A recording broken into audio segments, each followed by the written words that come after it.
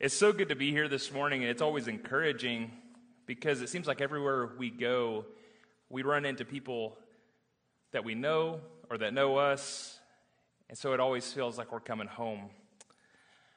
That happened this morning as well, so thank y'all for that. And y'all have an amazing building. As Jake alluded to this morning, I started working as the associate minister at the Bible Chair back in August. Before that, I was a youth minister in a couple of different churches, and before that, I was a student at WT that was highly involved with the campus ministry. And had it not been for Buster Christ, I wouldn't be standing here today. I wanted to tell you all a little bit more about myself, but I'm also going to transition into the sermon because y'all didn't come here to learn about me. Y'all came here because of your love for Christ. I don't really like sports.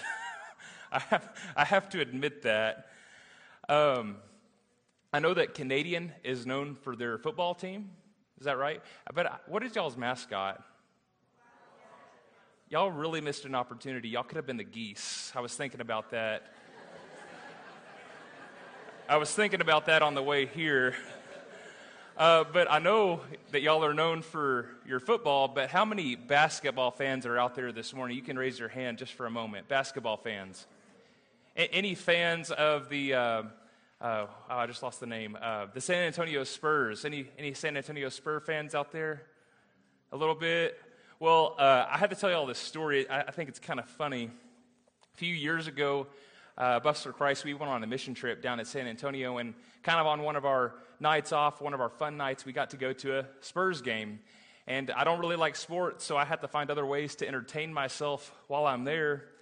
And so what I like to do, no matter what the sport is I like to wander around and find places where I can sneak in that maybe I'm not supposed to.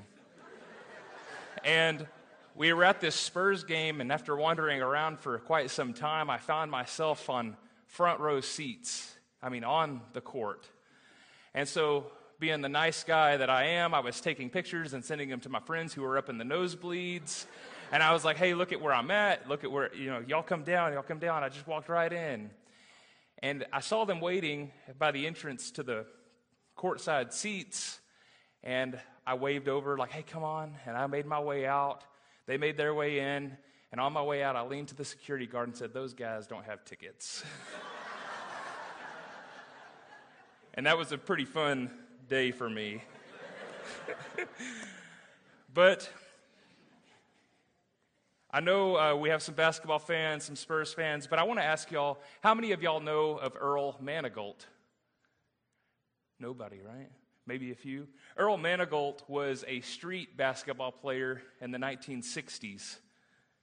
He was an incredible player, and he is well known for lots of different things, but a couple of things that he's kind of known for was that it's possible he was the first player to ever perform the double dunk, where he would dunk the ball, catch it, and dunk it again all in the same jump. It's also believed that even though he was only 6'1", he could jump and get a quarter off the top of the backboard. He never played for the NBA, and he only played briefly at the college level, but he was really well known. Maybe there's still talk of Earl Manigault in the basketball world, but if not, there is one thing about Earl Manigault that's still being used, and that's his nickname. Earl was affectionately known as the GOAT, and maybe you've heard that used today. Nobody really knows why he was called the GOAT. Maybe it's because of his last name kind of sounds like goat. But it's believed that now, and everybody accepts that GOAT is greatest of all time. Maybe you know somebody that you consider the greatest of all time. Maybe you've been considered that at certain points in your life. I know that in Amarillo during football season, they do something like on the local radio station called the Goat of the Week, which, I wonder, how can you be the greatest of all time of the week? But we won't go down that rabbit trail too far. But we use this nickname, or we say this about people to show respect to them. who's the best of the best, who makes a name for themselves in whatever they do. It could be sports, or it could be in other areas of life as well. And a lot of us look up to these people, and maybe we desire the same skill, the same talent, the same fame or fortune or influence. And we dream of meeting these people, and maybe even we dream of sitting next to them in that place of fame and influence. But I wonder what would happen if we got to meet the greatest of all time. And I'm not talking about Earl Manigault. Many people in our world today are searching for fame or power or influence over other people in some way. In the days of old, it was people striving to be kings. And maybe now it's people striving to be influencers on social media. We start our own businesses so that we can be our own boss and have all the decision-making power and not be told what to do or when to do it. We work and work and work our entire lives to get that promotion so that maybe we can have people under us that can do all the things that we don't want to do. And even in everyday conversation, we try to get the leg up on the next person. And I think of a fishing story where the first guy caught a fish this big, and the next guy caught one this big, and the third guy caught 37 this morning. I think that deep down, we all struggle with this desire to be powerful, or at least to leave a legacy, or maybe even more than that, just to be remembered. The struggle of wanting to be remembered or to have influence or power is a struggle for all. And I think it's been a struggle since Adam and Eve. Because the original temptation is, as you remember, was to be like God. Today, we are going to look at one instance where two men wanted to be high up in God's kingdom. And we're going to look at how Jesus redefined what it meant to be great. And that story that we're going to read together today comes from Mark chapter 10, verses 35 through 45. So let's read that together. Mark chapter 10, verses 35 through 45. Then James and John, the sons of Zebedee, came to him. "Teacher," they said, "we want you to do for us whatever we ask." "What do you want me to do for you?" he asked. They replied, "Let one of us sit at your right and the other at your left in your glory."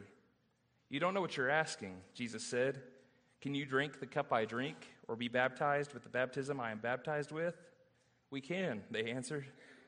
Jesus said to them, "You will drink the cup I drink and be baptized with the baptism I am baptized with, but to sit at my right or left is not for me to grant. These places belong to those for whom they have been prepared." When the 10 heard about this, they became indignant with James and John. Jesus called them together and said, "You know that those who are regarded as rulers of the Gentiles lord it over them, and their high officials exercise authority over them. Not so with you. Instead, whoever wants to become great among you must be your servant, and whoever wants to be first must be slave of all. For even the Son of Man did not come to be served, but to serve, and to give his life as a ransom for many." In the story, you see these two brothers, James and John, striving to be high up in God's kingdom. They come to Jesus almost demanding that this be done.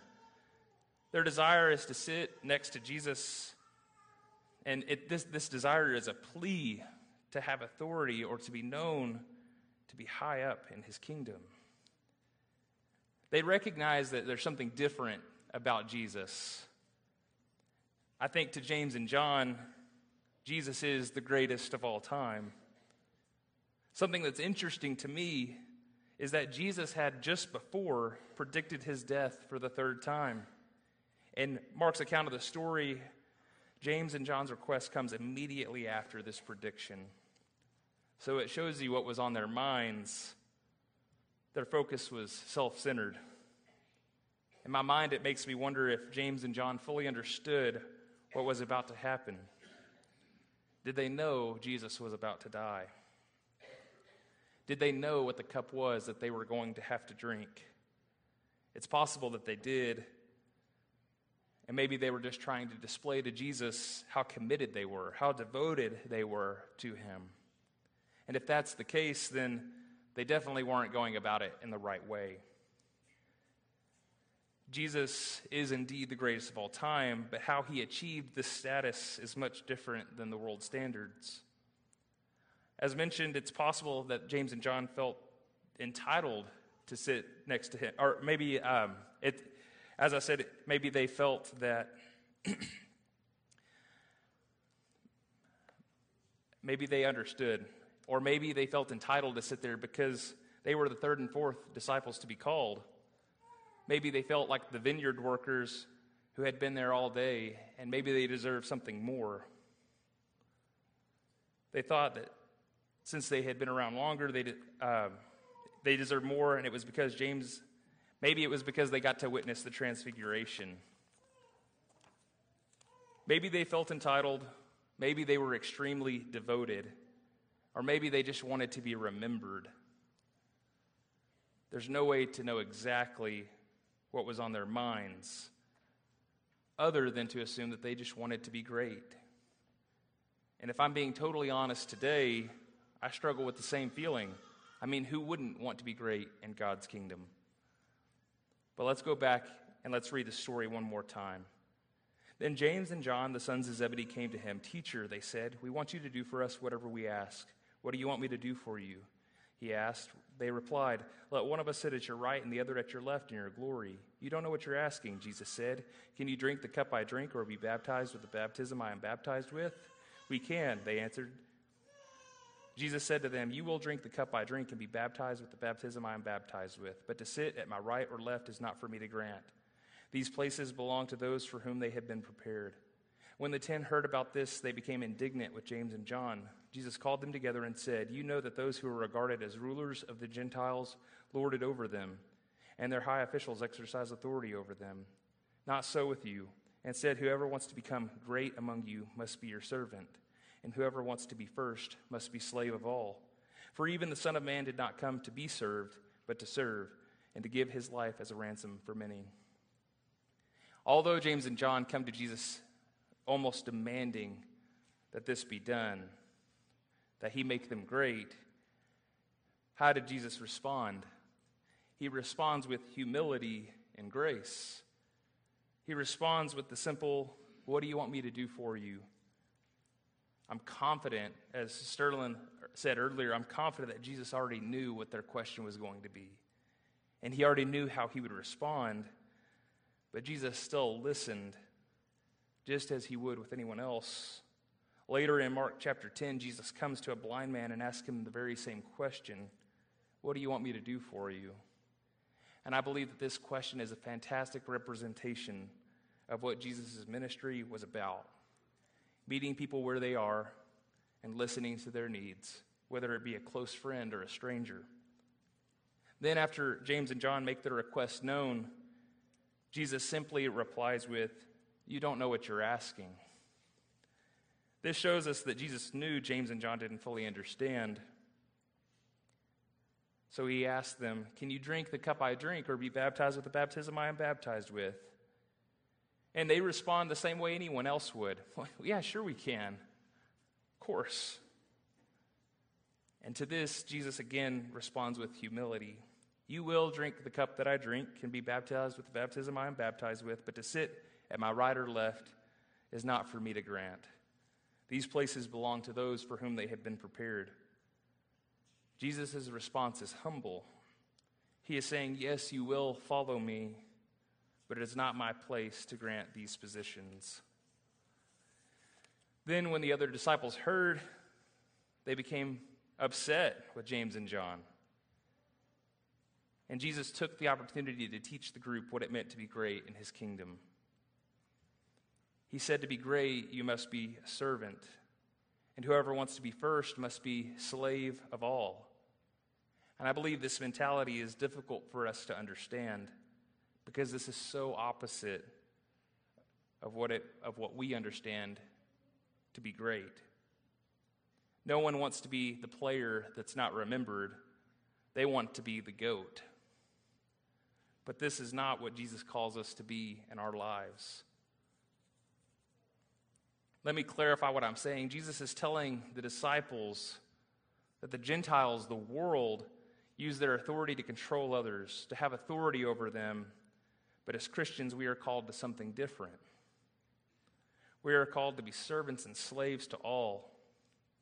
Jesus says, "For even the Son of Man didn't come to be served, but to serve, and to give his life as a ransom for many." Put simply, Jesus tells them that in order to be great, they must be like him, because he was a servant. He met people where they were in their life, and he met their needs.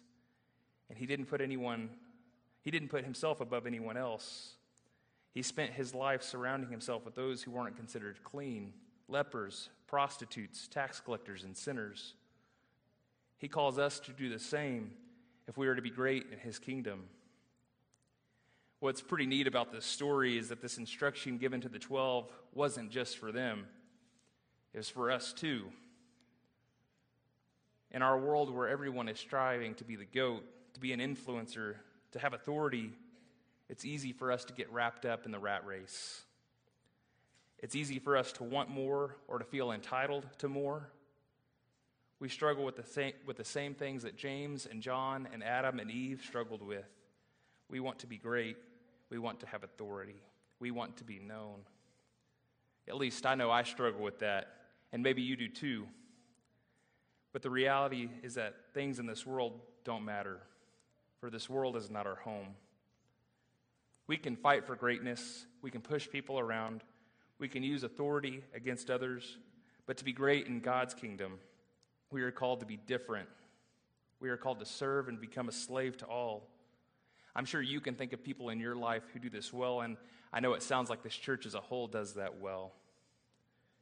And it is possible for all of us to do the same. The answer is here in this story. Do you want to be the GOAT? Do you want to be the greatest of all time? If you do, which I imagine we all do, then I'll leave you with this. Be like Jesus because he is the greatest of all time. Let's pray. Father, we come before you this morning and we acknowledge and accept that you are the greatest. There is nothing on this earth that compares to you. Thank you for your word that we can read and learn from, and help us to come into a more complete knowledge of you and your will for our lives. We want to live in a way that is pleasing in your sight. We want to be great in your kingdom, so help us follow the instructions that Jesus gave. Thank you for him who set a perfect example of who you call us to be. It's in his name that I pray. Amen. If you want to be great, it starts with accepting Christ as the greatest of all time and Lord over all, and being baptized in the name of the Father and the Son and Holy Spirit. If you have a need this morning, please come forward and one of the leaders of this church would gladly meet with you. Come now as we stand and sing.